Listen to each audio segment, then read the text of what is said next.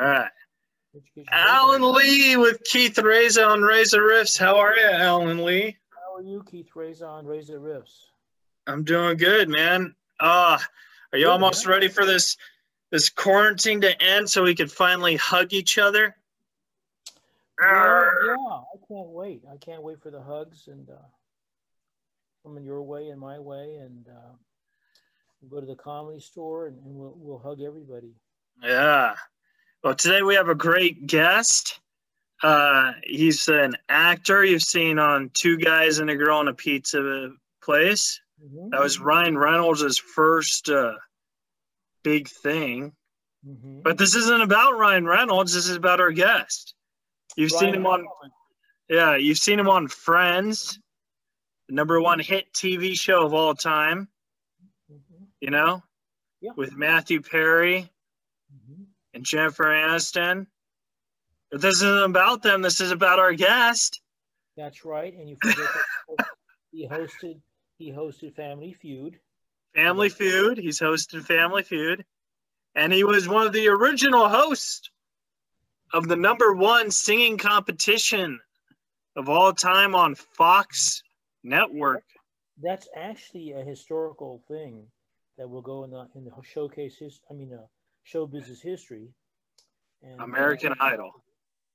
yeah, The yeah, great Brian Dunkelman will be nice here. guy, nice guy. Nice guy, funny guy, and we're Yeah. going to get all the juicy scoops on Razor Riffs. I'm going to tell you right now, there is one little thing I'm going to have to bring up. If he start, and I know you might do this, so I'm a little bit concerned. If he tries to bump me as your sidekick, I'm going to be very upset. All right. What? Okay. I don't even care. I No, know. No, we're you. going to see the anger of Alan Lee. Hurrah! Well, uh, I'll be very disappointed in you. Okay, how about you be Be a Keith faithful Reza guy. and I'll be Alan Lee? Listen, Alan, I got some bad news, and you know how I got some bad news. You know how it is. Oh, Um, dude, what's wrong? well, dude, you're not going to be my sidekick because, You're firing me? I'm going to try someone else, and I'm unfortunately you're going to know the guy. His name is Brian Dunkelman, and he was on Idol, and he's going to be replacing you, Alan. But I just quit doing all the things you hated. No, you didn't. Um, I was trying to tell you to get here, get the Zoom number in, the passcode, and you just fucked around. I'm sick of it, Alan. I'm tired of it. And Well, you know what, Keith? You're a hack. This show's hack. This whole thing's hack. I don't Everything's want to. hacked. I don't Like, want to. honestly, like, fuck you. I don't want Razor Riffs anymore. I'm gonna start Lee Riffs. I knew Yeah. it. I knew it. I know. Well, you have fun with Lee Rivs because we're going to keep this show going with Brian and as my new sidekick. And I'm sorry this had to happen. I really feel bad. I mean, it breaks my heart. It really breaks my heart, Alan. And it really hurts me. All right. I have a good interview, you fucking prick. Oh, And I hope the folks subscribe, rate, and review on iTunes for you and Apple Podcasts. And they follow the show on Razor Riffs because Alan Lee is starting Lee Riffs. Peace. well, this is just a big joke. I'm not starting anything. In Well, dude, fact, that was very good rifting you did. oh, thank you. All right. Anyway, I Well, want you to. What are you gonna say? we're going to end opening remarks. You got anything to promote No, since things are opening up? no, I've got nothing to say. Neither do I. We'll be right back with Brian Dunkelman.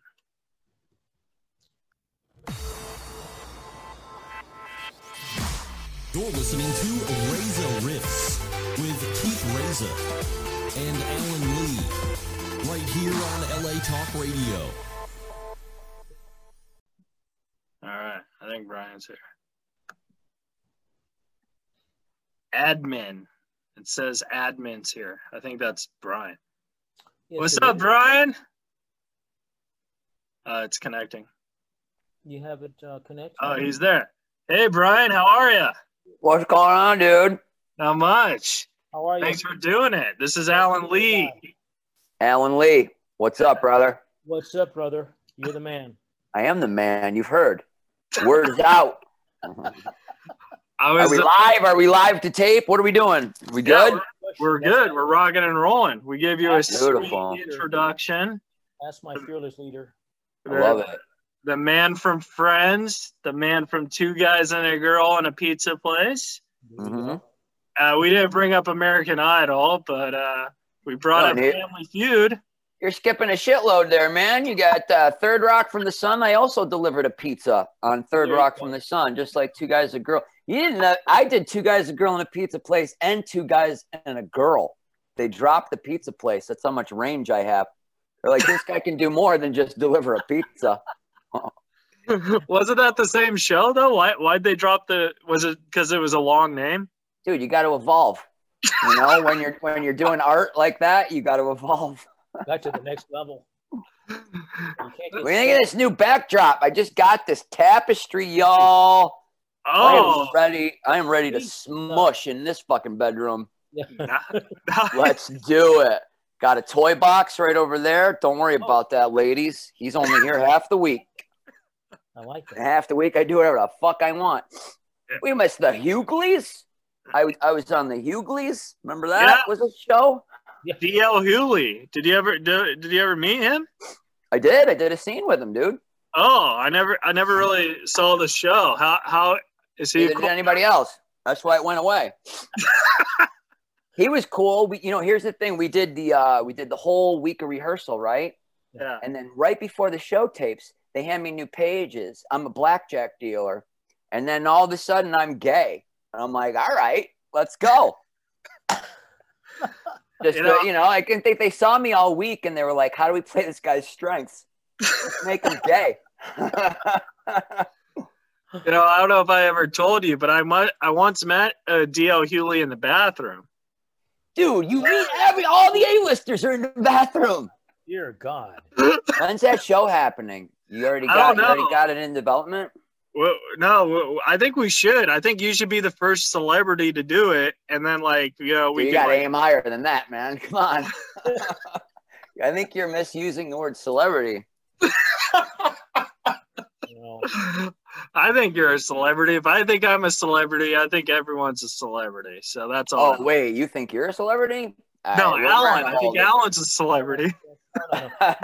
You know what? He had. Listen, I'm the unknown comic. He had Ron Jeremy as a guest, and that's who we start with. We have him on. Yeah, well, what's that guy doing now? He's in prison. Besides time. Comedy. He's doing comedy, Brian. Besides time. I met Ron Jeremy on the Howard Stern show. Oh, yeah? Oh, Yeah, it was me, Ron Jeremy, Pete Best, the original drummer of the Beatles. In England, he's known as the Brian Dunkleman of the Beatles. Oh. And Dennis Huff, remember, he died a couple years ago, the Bunny Ranch owner. Yeah, he was married to all those porn stars. All of them. Yeah. Yeah, Stern had a contest. It was called The Biggest Loser. And it was just three guys in their 30s who had never gotten laid.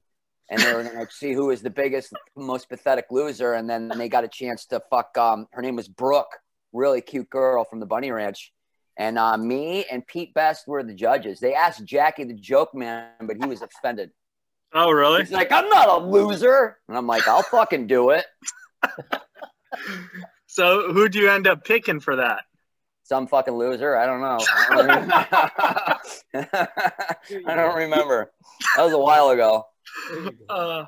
Where are you guys, by the way? Alan's in Inglewood. Oh, always up to no good. Yeah. And where are you? You in Chicago or are you in LA? I'm in Huntington. Oh, well, there you go. Well, I'm drinking. It's 3:00 somewhere. Fuck it. Huntington Beach. You tried to act like that was Huntington Beach. Yeah. Biatch. Now, Brian, you were saying a couple weeks ago that you were doing the improv patio shows. Are you still doing those? Or are those pretty? I was gonna go tomorrow night, but it's fucking cold. Yeah. You know, it's chilly. I don't know if they're going to be doing one. I think they're still doing it, but I'm not very funny under 60 degrees. Yeah. I'd go with you tomorrow, but Mortal Kombat comes out tomorrow. Fuck, dude. Well, you got to have priorities in this world. He does, doesn't he? Are you going to see it at a theater? Yeah. Which one?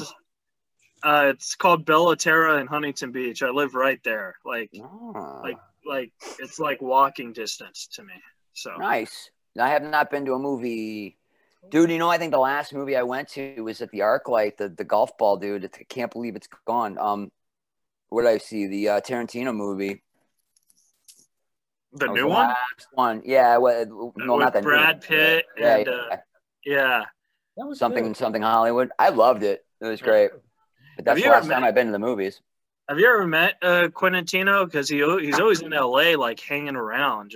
No, but I met a friend of mine at El Compadre, and I was 20 minutes late, and he's like, fucking Tarantino was here. He walked right by my table. And who knows? He might know who I am. You never fucking know. Yeah. But no, I missed him by like 15 minutes. Oh my God. And that's the moment I'll look back as the greatest fuck up of my life. I should have left earlier. I can see my head getting like bashed in a Tarantino movie. Easily. Yeah, but hey, at least like you'll have like a good role for that. You know what I mean? Oh yeah. Yeah. I would do anything to get killed in a Quentin Tino movie. Quentin Tino?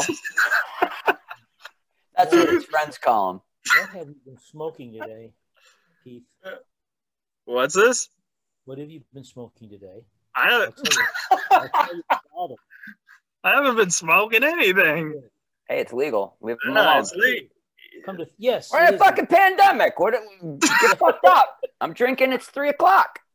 My kid's in the other room. He's fine. It is. He knows how to call 911.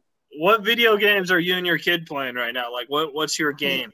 Dude, I'm kind of getting like snuffed out here in the video game playing. He's got a best friend he's never met, plays with him all the time. So we used to play a lot of Fortnite.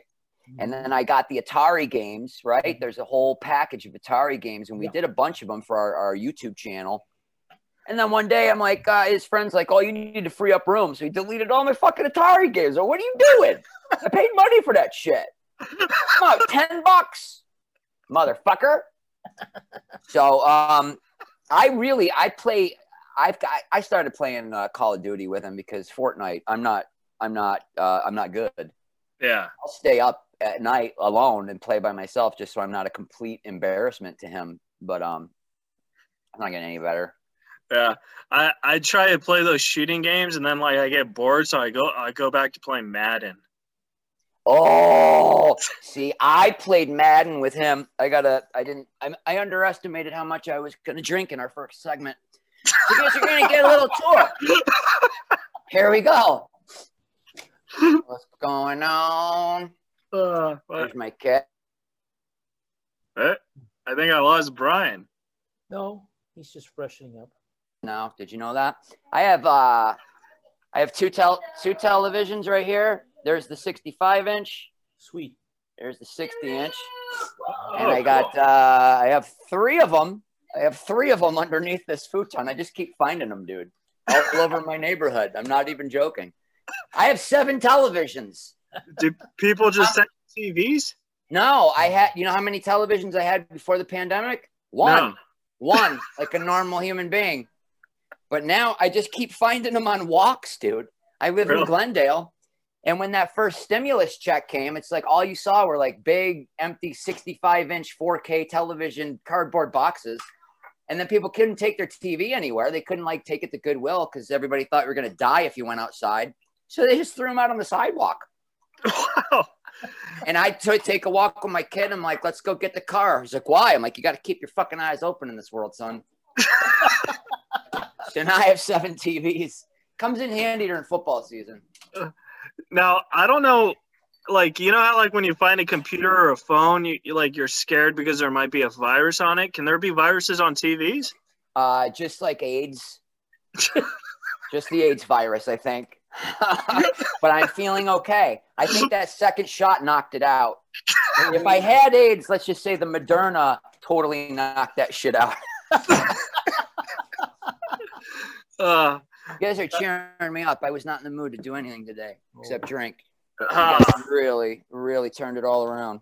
Oh, well, Hold thank you. I got really... my second shot yesterday. I'm a little I feel fine, but I was a little out of it. I got mine a week ago, and the second shot was worse than the first shot. That's what everybody's saying, but you know what? I didn't have anything, but my kid had a baseball game yesterday, and it was cold, right, at 5 o'clock. I should not have gone to that game. I felt fine. I did not feel fine by the end of that game.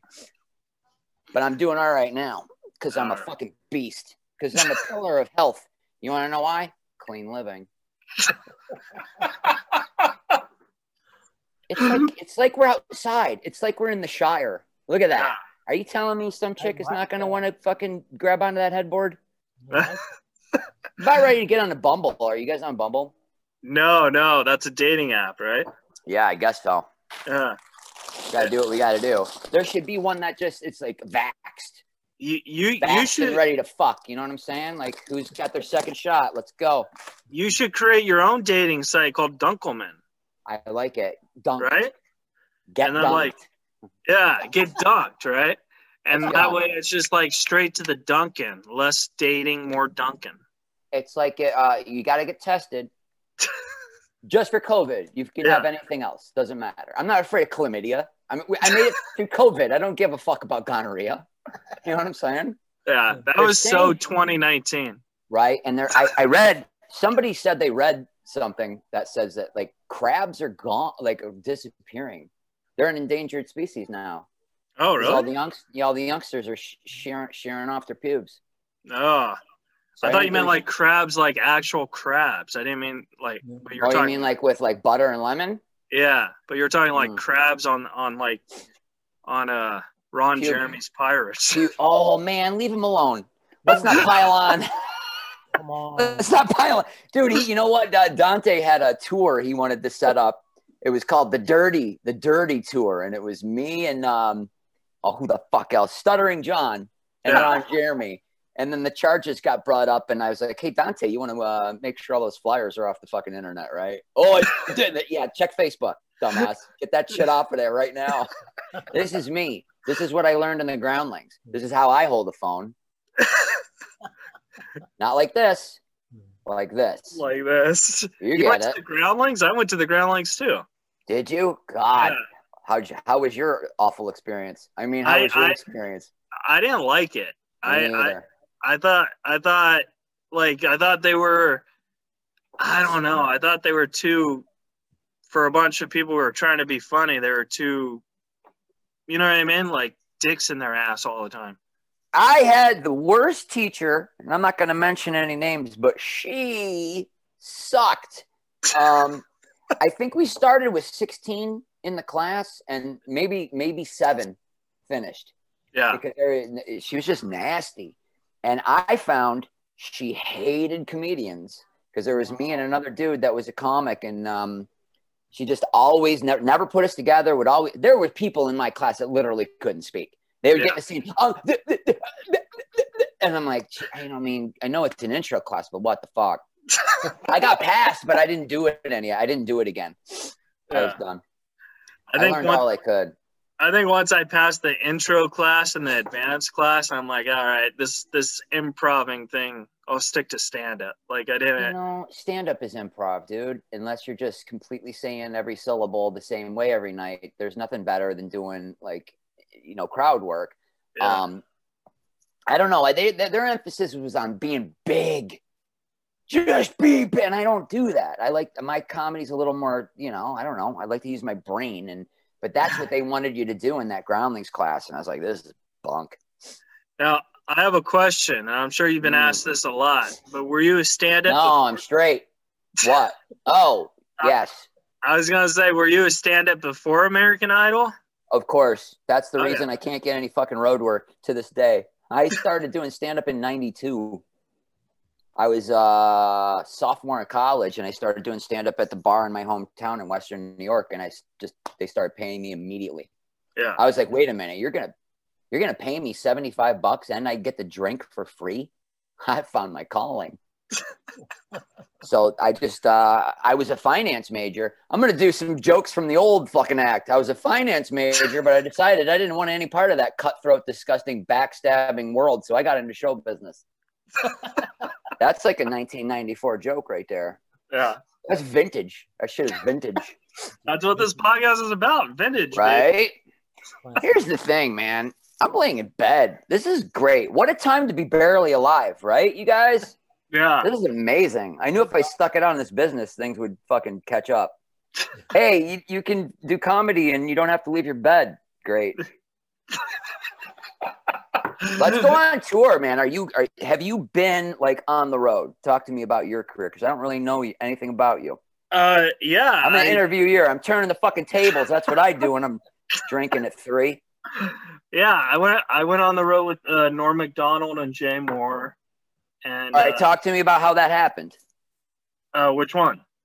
You opened for both of them, and tell me how you met them. And tell me how you actually started opening for them.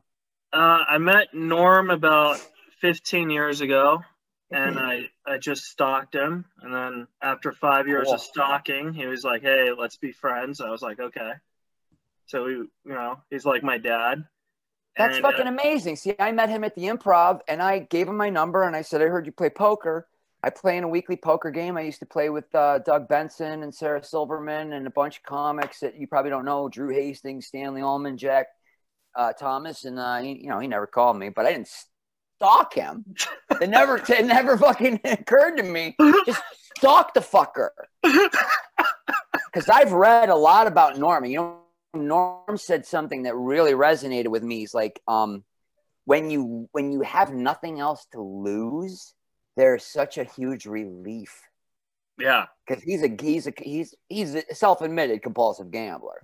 Yeah, he's lost everything a few times, a bunch of times, and I relate to that. I've never had much, but some Vegas weeks I had what I had, and then it was gone. I was like, oh, thank fucking God! Now I can just go to sleep. Yeah.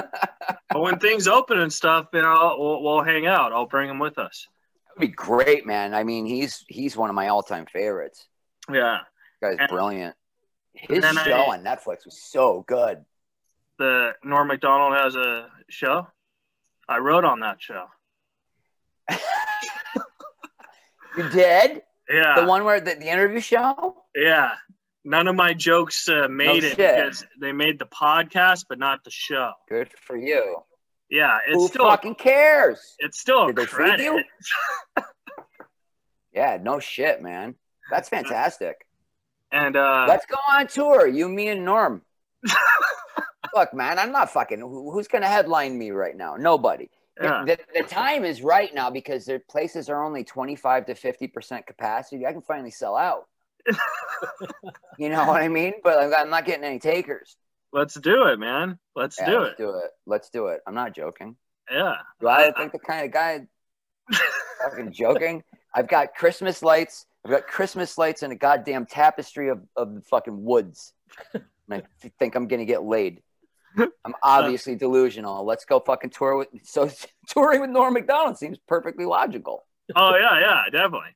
I mean, I don't know if I could talk him into bringing up both of us because it's usually just me, and but I'll try. Listen, man, you brought it up. You fucking tease me.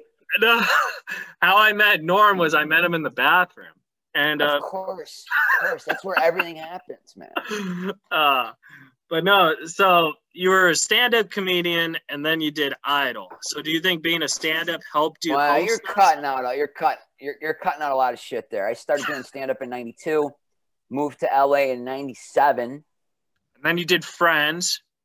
Yeah, but you know what? This is good for you. Like, people told me when I first moved there, they're like, it takes about, because you don't know what you're doing. Nobody knows what the fuck they're doing. I was seen by a casting scout in Denver because I was living there.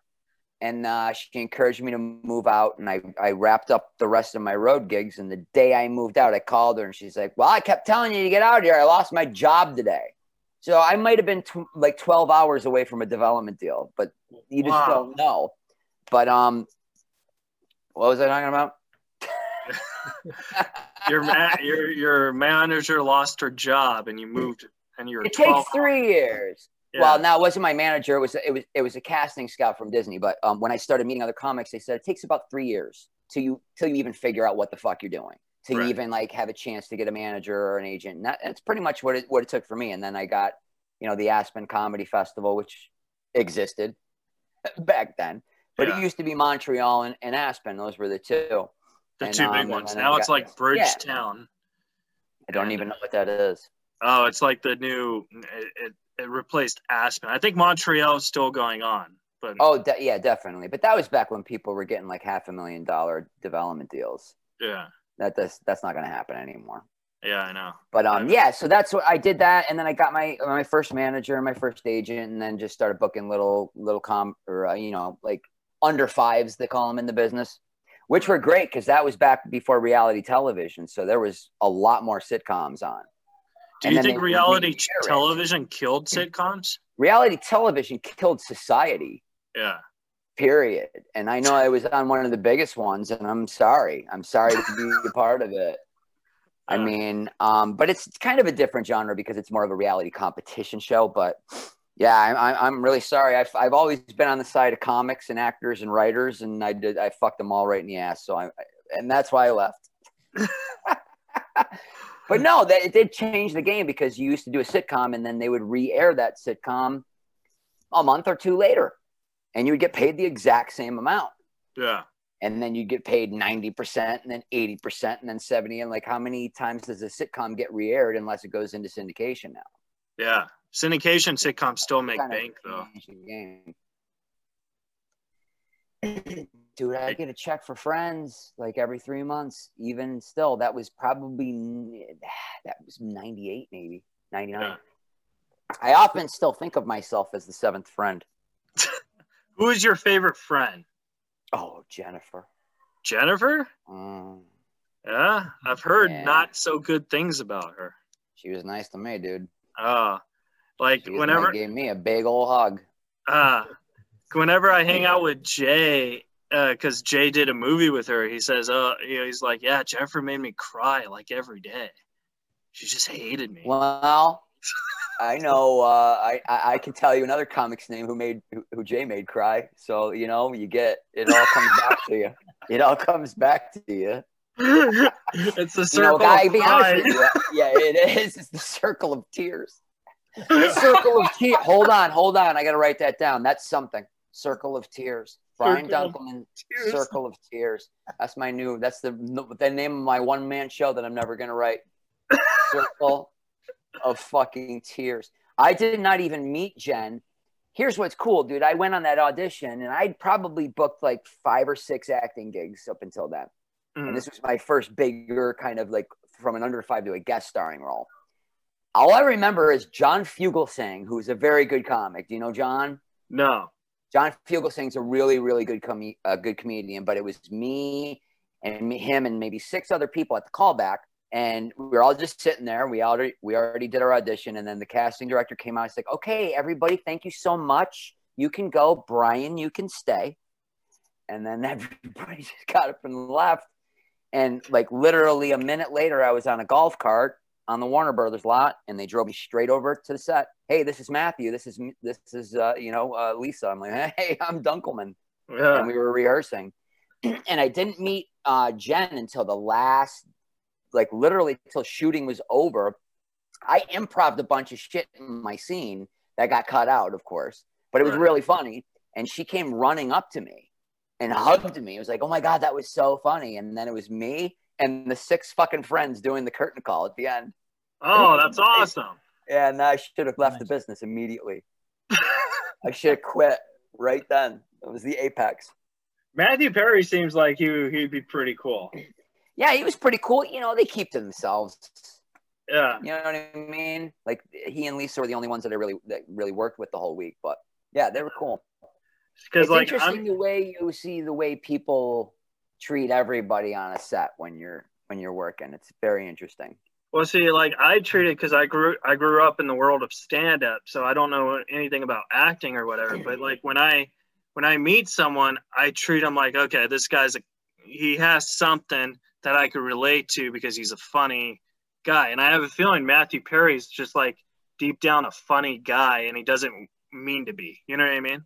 Like he's just a naturally funny, naturally charming guy. And I remember one of my friends used to bartend at a place he used to come into, and it was like, nothing's ever gonna happen for me. Yeah. You know, I'm never gonna make it. So like, that's just part of the journey. Now, do you feel comfortable talking about the journey with American Idol? Like, how did? What do you want to know? What do you want to know? Well, like, I mean, fuck that show. What do you want to know? Fuck that show. But I heard like you didn't get along with the host or something. Like, well, I was the host, so I don't know what you're talking about.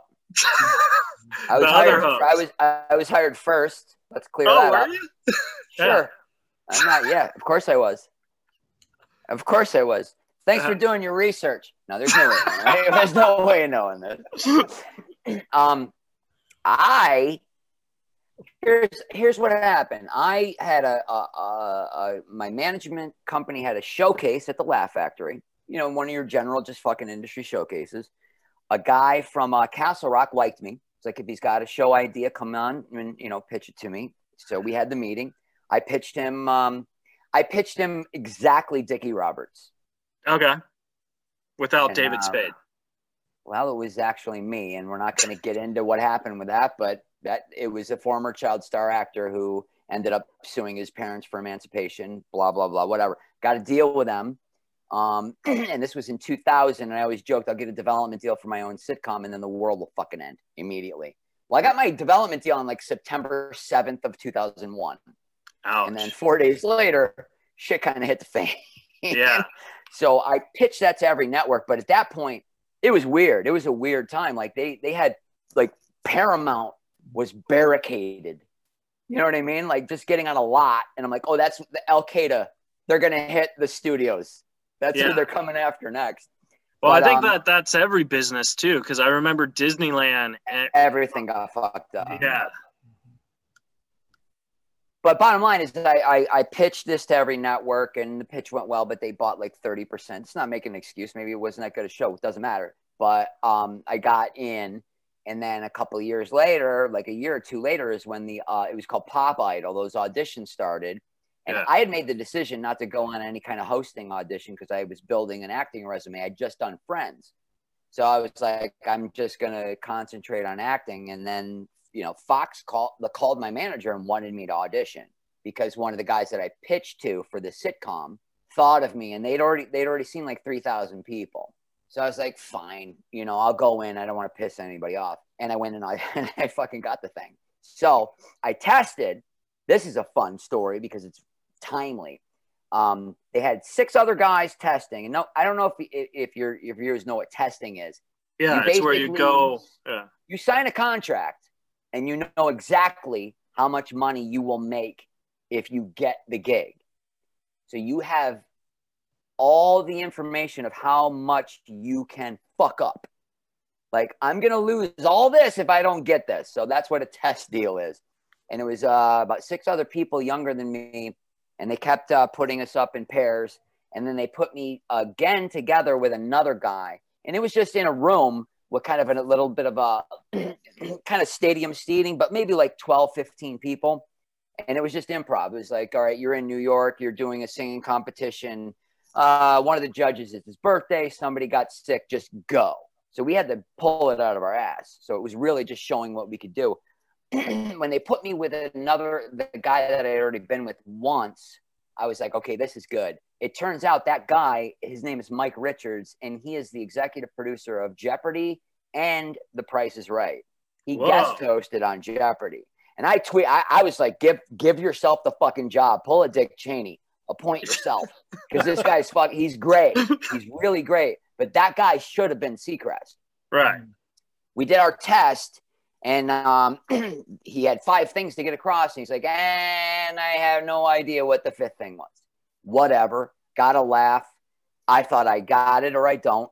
I immediately went to a buddy's house, started drinking.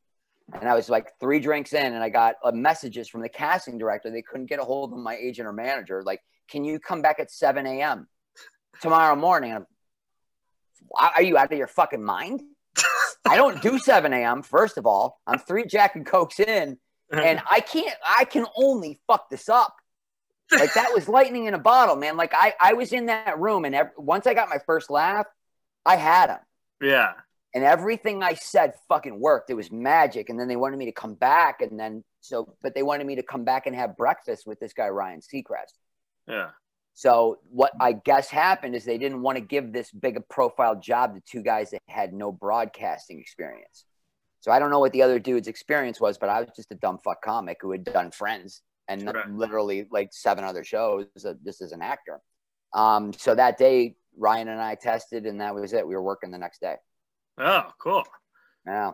Yeah. So can I tell you this though? He before we go in, he's like, I think I'm maybe like kind of go through like people's purses and shit. And I'm like, no, don't, please don't do that. I did this yesterday. I know what they want. I said, just follow my lead, man. And he did, and then we got it. So I just wonder, it's one of those crossroads of life, man. You know it is. You take a left instead of a right.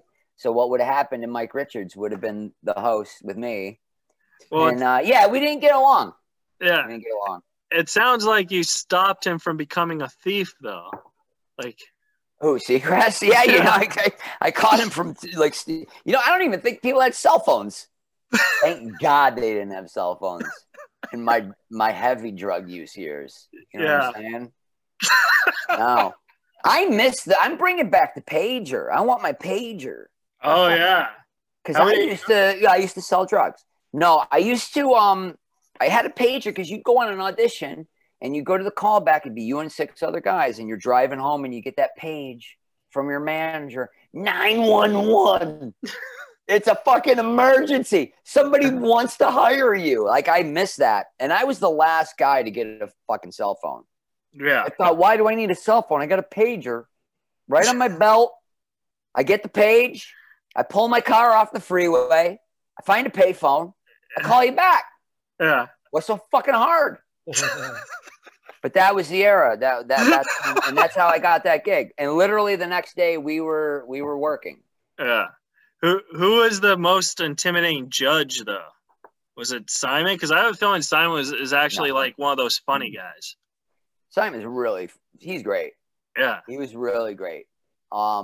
He even after the first couple shows, like, I'd be fucking hammering on him, and he's like, I know that I'm supposed to be angry, but I love it. When can I see you just stand there? He's like really fucking cool. Yeah, that's what I'm saying. Like I think Randy the thing is, no, I got along with. They were all great. The thing is that the producers made me think that Simon got death threats in England. Yeah. That first season of Popeye, like, people hated him, and then they come to America, and everybody fucking loves him because he's shitting on children. He's literally kicking them in the crotch on national television. I mean, I say children, 16. Yeah. You're a fucking child. Yeah. And so they wanted me to be the foil. And I was like, well, everybody loves this guy. I'm not going to be the dickhead that hates the guy that everybody loves. Yeah. So me and him just kind of turned on Seacrest. But the producers didn't get anything that I said. They didn't get it. Because Ryan had this see-through mesh kind of fucking black puffy shirt, like the Seinfeld episode. And Simon's, this was a taped show, one of our first shows, and Simon's like, I really, Ryan, I love your blouse. And I said, yeah, Ryan. I said, Brian Boitano called. He'd like his shirt back. You're not old enough to know, but you're laughing because you're uncomfortable because you don't know who Brian Boitano is. Do you? Admit it! No, I was just laughing because you were such a great impression of Simon. I do. He was an Olympic skater. Brian Boitano, the South Park guys make fun of him. What would Brian Boitano do? Flamingly fucking gay. Nothing wrong with it. Yeah. Skater. And it was very funny at the time, but the producer's like, I didn't. But they should have gotten it. You're just a victim of age. So what I'm saying is I was funny and they were stupid. Yeah. Nice. Sounds like American. Simon was very cool. Paula was really, really wonderful. Cried a lot, but so did I. And Randy, I really liked. Randy was great. Cool. I really dug him. Did you think Kelly Clarkson should have won, or do you think Justin should have won? No, Kelly. Kelly? 100%. There was another girl that it should have absolutely been between. I love Justin. Justin's amazing. But, man, who gives a shit? I think I signed a 7-year contract. We're fine. How long's it been? I don't give a shit. I heard Simon say really early on, like, this only works if it's a guy and a girl in the finale. And I don't know how the voting works. I don't give a shit. I don't care. It doesn't matter to me. But there's a girl named Tamira Gray who is clearly 1 or 1B. And she got voted off with about 4 or 5 to go. And it was a big, I can't believe it. Well, whatever. But, you know, who came in third was the lovely Nikki McKibben, who, God rest her soul, died last year. Yeah. Remember her? I don't, but I remember Kelly and Justin. Yeah. No, Kelly, it was really interesting. They don't even have Kelly's original audition.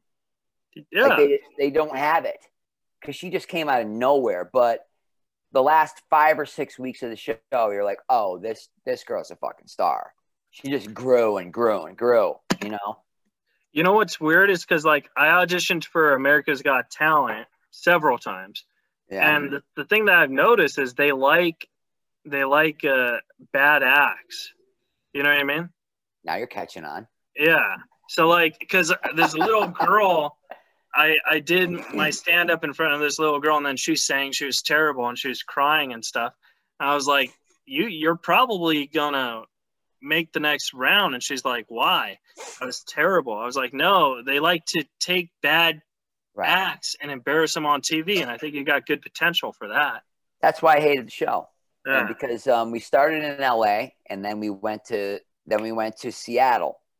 Like you gotta keep this in perspective. Like I'm a struggling comedian who's done big deal. I've done Friends. I know there are idiots that think if you're on television, you're a millionaire, but you're not. Yeah. I made $3,000. You know what I mean? Which was a lot of money back then because my uncle did yeah. Yeah. My uncle did like 3 shows of Seinfeld, and that's what he got. And he thought he was on top of the world. Dude, like, I mean, my rent at the time, I had a 2-bedroom with another dude. It was $650 total. Yeah. So I just made 10 times my rent on going and saying a couple lines. So, dude, they sent a stretch limo to my shitty little apartment complex. All the neighbors were out. I'm on the phone because there's a phone in the limo. Hey, what the fuck is I'm drinking? It was amazing. And, like, we go to Chicago, and they're like, we got tickets to Tenacious D. The first thing I did is I dropped my shit up in my hotel room. We started drinking in the lobby, and I went and saw Tenacious D. I was like, oh, my God, I'm here. Pretty good life. Fucking great. Uh-huh. They're amazing. It was so fucking great. But, yeah, it went south after that. Like, in Seattle, and you hear there's the main producers, and then there's kind of like the associate producers who are kind of running things, and they have walkie-talkies, and I hear this girl say, oh my God, we got a girl singing, she's fucking out of her mind, she's awful, we're gonna crush her. What do you mean you're gonna crush her? That's terrible. Why are you doing this to people? Yeah, that happened. That was day 1 in LA. Day 1. I'm laughing about, but it's actually really terrible because, like, no! If I'd have known that this show is gonna run 27 seasons, I would have walked around smacking children at random. Well, fuck yourself. Oh, your butthurt 17-year-old. Fuck you. But no, at the time I was just a human being who cared about these kids getting fucked.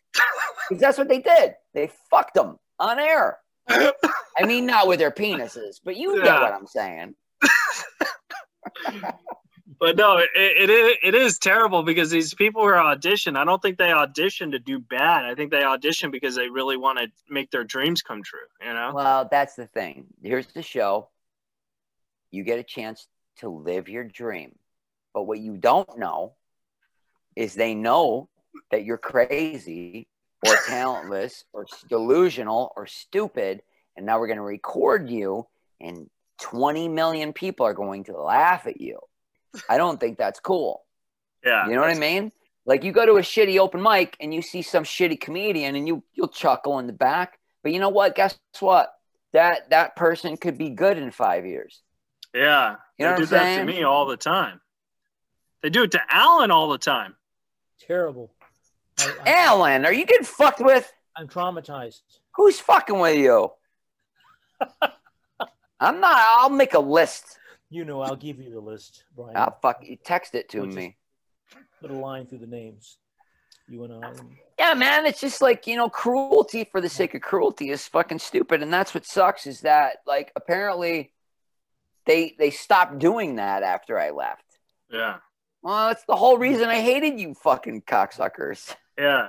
And then you came back to host a show. What was that like? Oh, my God, dude. Like, was that awkward?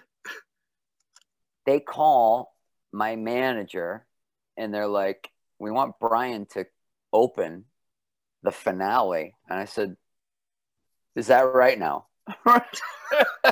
Really? And my manager and my agent did not want me to do it.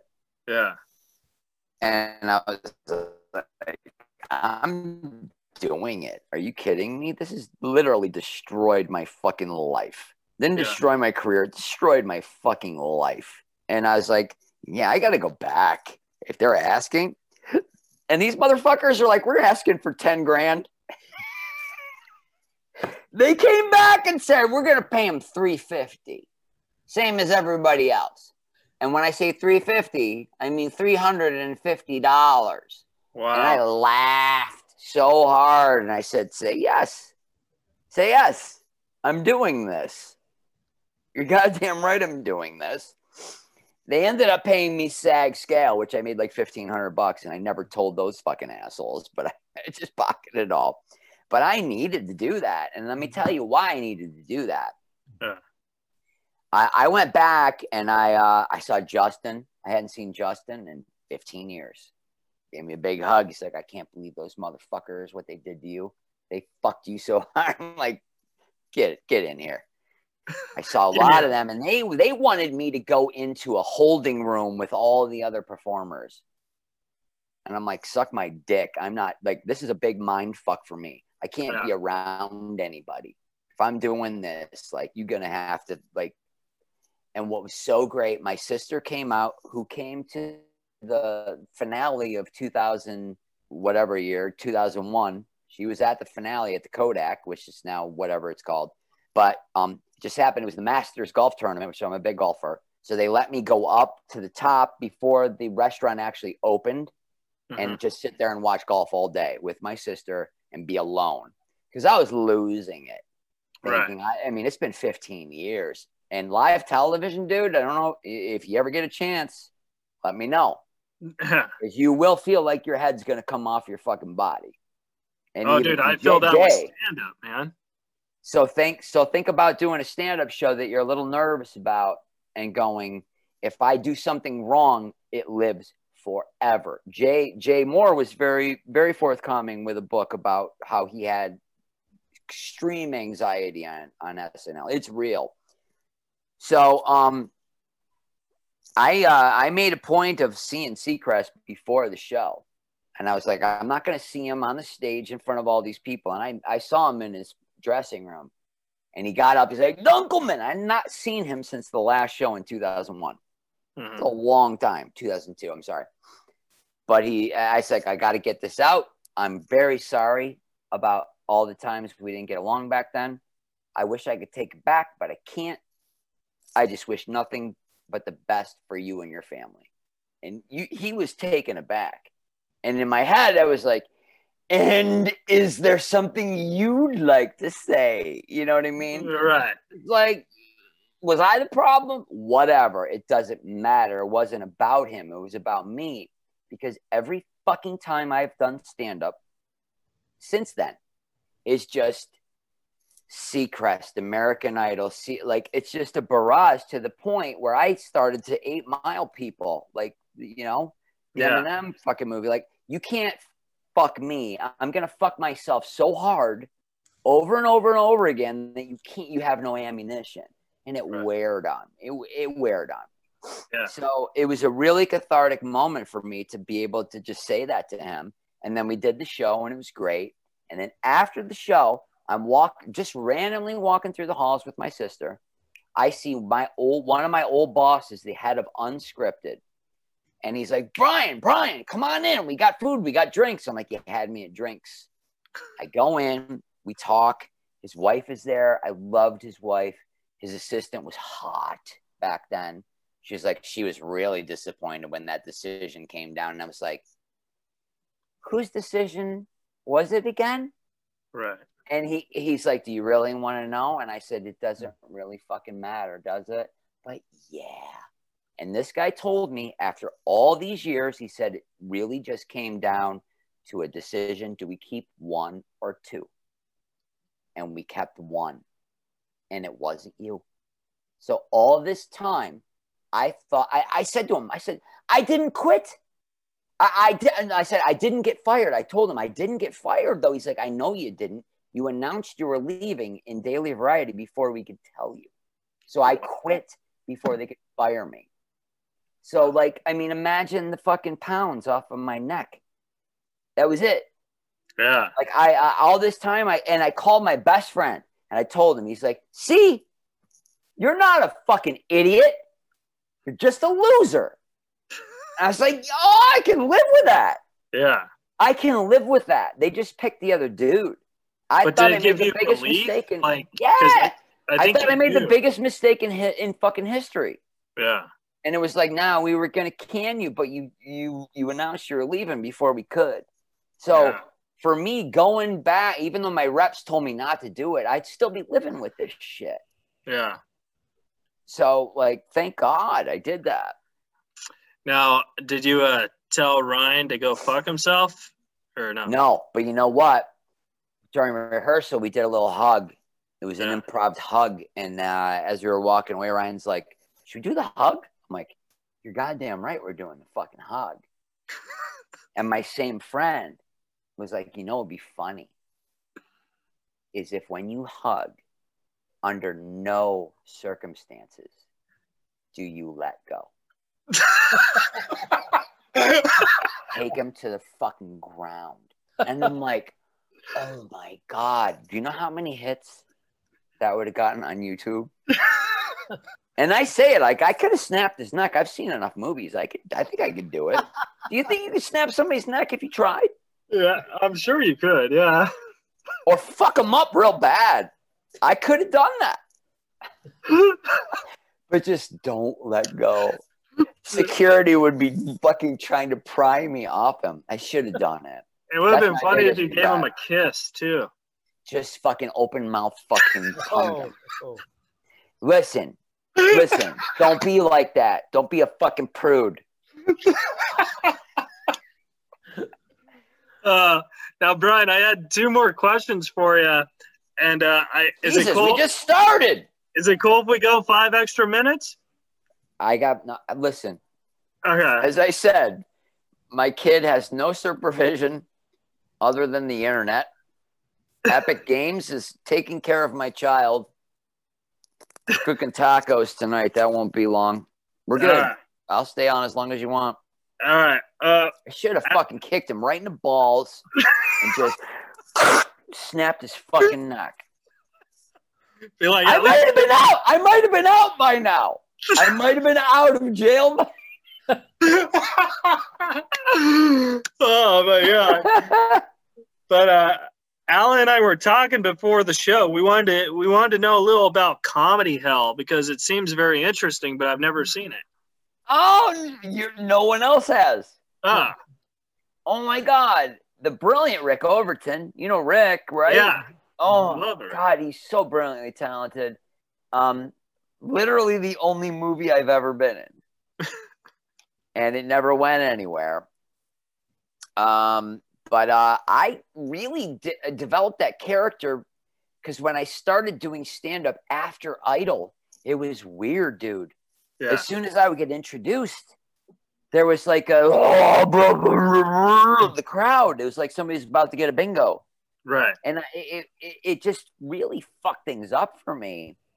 So I started doing a character where I would plaster my hair to the side, and your viewer can look his name. I created a name. His name was Chip Goldblatt, and I would plaster my hair to the side, and I had these big glasses, and I changed my voice, and people didn't know it was me. And I would do this character as a guy who was doing really awful, hacky comedy and bombing, and then would snap and get really fucking angry and get really dirty and then kill. And it worked.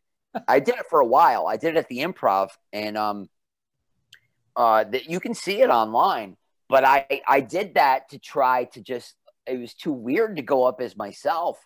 And that's what I based this character on with Comedy Hell. Eric Roberts, who, if people don't know who Eric Roberts is, like he's an actor.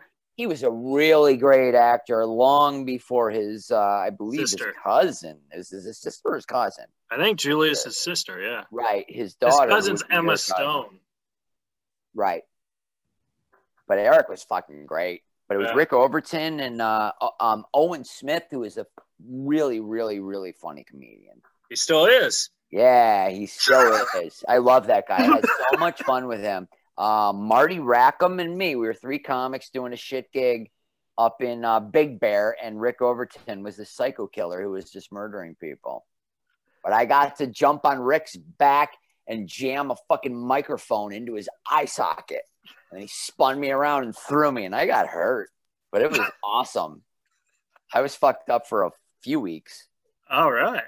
Yeah, it was very cool. Thanks for bringing that up, dude. I still have we can watch that online, right? So if you can, let me know. I don't think you can.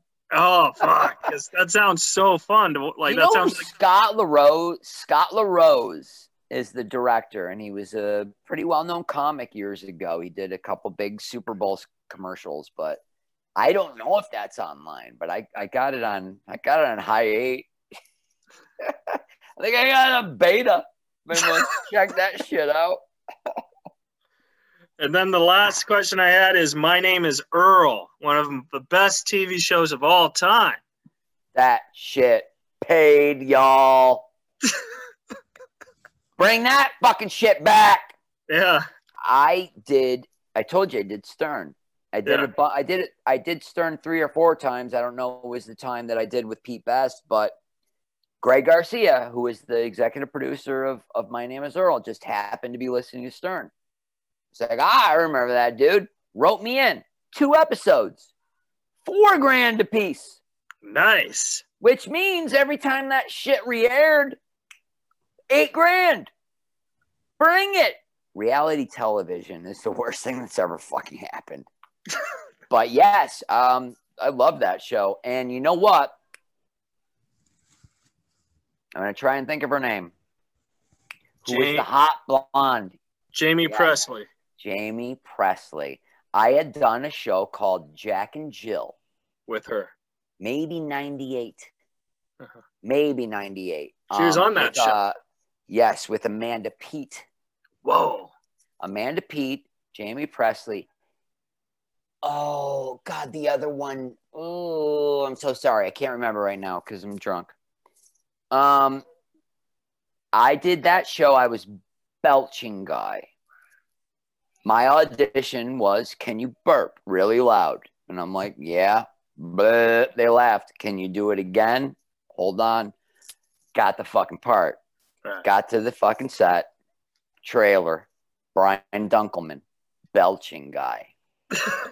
Now, this is single camera, so it's a long shoot. It's a long day. So Jamie Presley and Amanda Peet are talking at a party. One went through a break, but I just know that somewhere at this party is your dream, the man of your dreams. And then they turn to me, and I'm like, hello. Like I improvised the hello. And I did it over and over.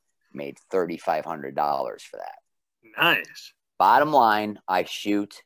My name is Earl. How many years later? I'm sitting in the makeup chair. Jamie Presley walks in. I was like, hey, I am sure you don't remember. But I did. She's like, I remember you. You're Brian Dunkleman, belching, got Jack and Jill. I'm like, oh, my God. So, like, part of our scene was her on top of me, just fake beating the shit out of me. And I was like, can we do another take? Because I don't know if I felt it. Let's just keep doing this all day because I don't want to do anything else. She was so fucking great. Yeah. So wonderful. She's hot. Thank you for doing. Look, you know what?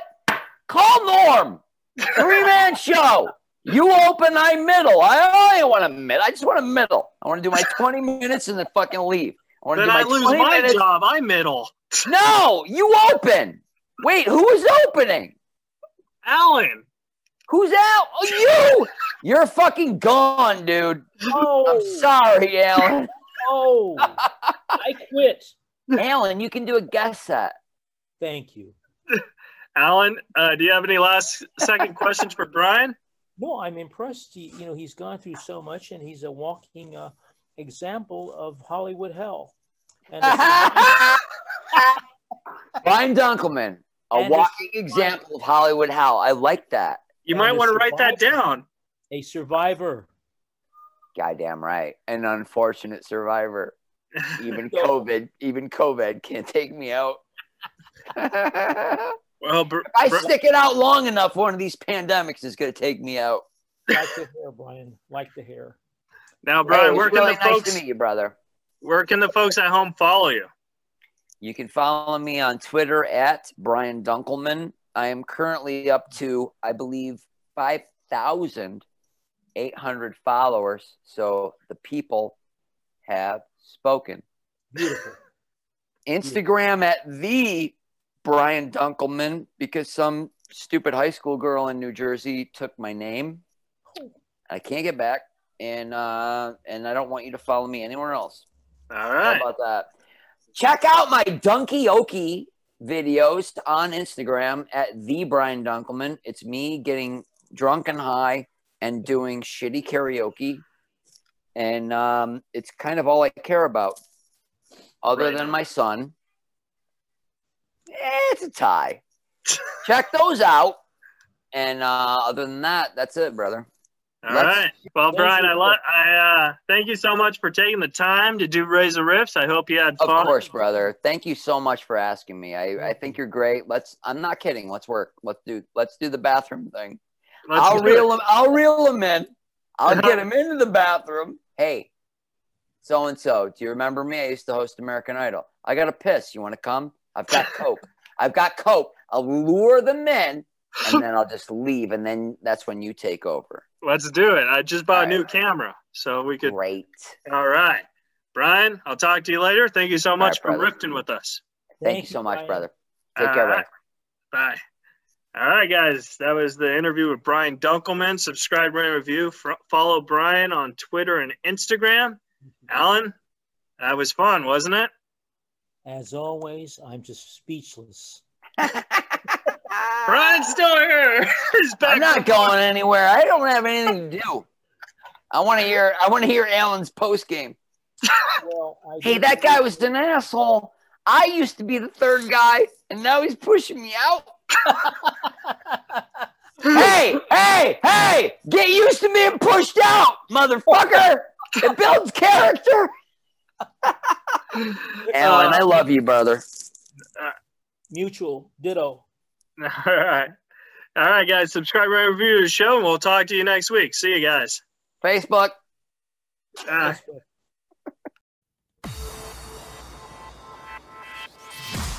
You're listening to Razor Riffs with Keith Razor and Alan Lee, right here on LA Talk Radio. Hey guys, thanks for listening to the show. I really appreciate it. If you enjoyed it, please subscribe, rate, and review on Apple Podcast. Give us some feedback. Good, honest, terrible, doesn't matter. Also, follow us on social media. Twitter, Instagram, Facebook. at Razor Riffs. I am also on Stereo if you would like to chat with me there, www.stereo.com/KeithReza, and on Cameo, www.cameo.com/KeithReza. If you enjoyed the show, please send us a donation on the Anchor app. We really do appreciate it, and we'll riff with you again soon.